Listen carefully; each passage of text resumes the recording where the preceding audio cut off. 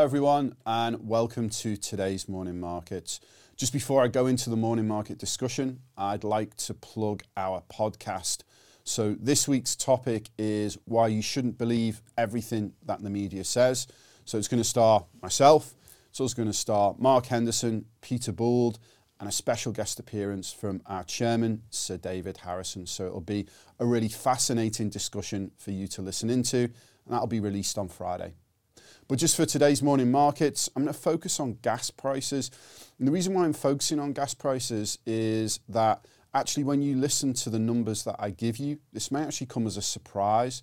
And the surprise is that these gas price numbers are probably a lot lower than what you're expecting compared to what you've been reading in the media. So if we start with US natural gas prices, they were off 5% yesterday.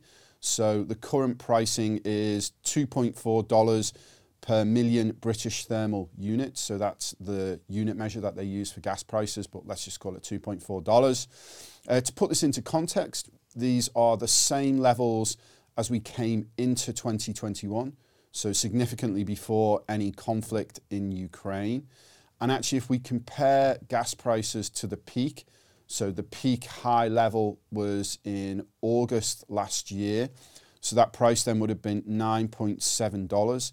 The key stat here is that US natural gas prices are 75% lower compared to that peak in August. But what happens if we look at European natural gas prices? We'll actually get a very similar story.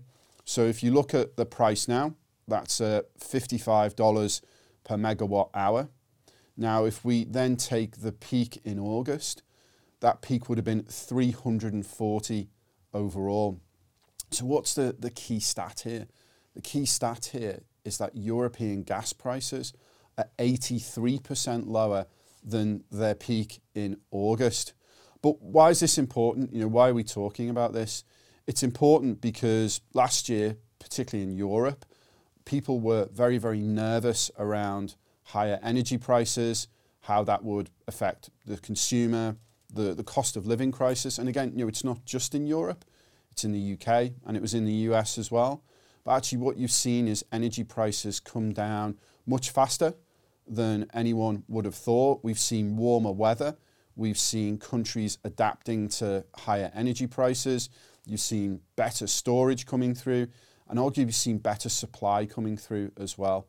So all of these things are important for the consumer, but they're also important for the inflation calculation as well. And you can see, particularly if you look at the US, that inflation in the US has come down much faster than certainly anyone would have expected in the summer. That's everything from me. I hope you enjoyed today's morning markets. Please do tune in to the podcast. Do subscribe to our YouTube channel where you can watch morning markets. You can watch all our podcasts. You can watch all the videos that we produce. I look forward to speaking to you soon. Thank you. If you're interested in taking your investing to the next level or would like to know more about the options available to you when you retire, then download our free guides to ISAs and pensions. These are available in the video description below.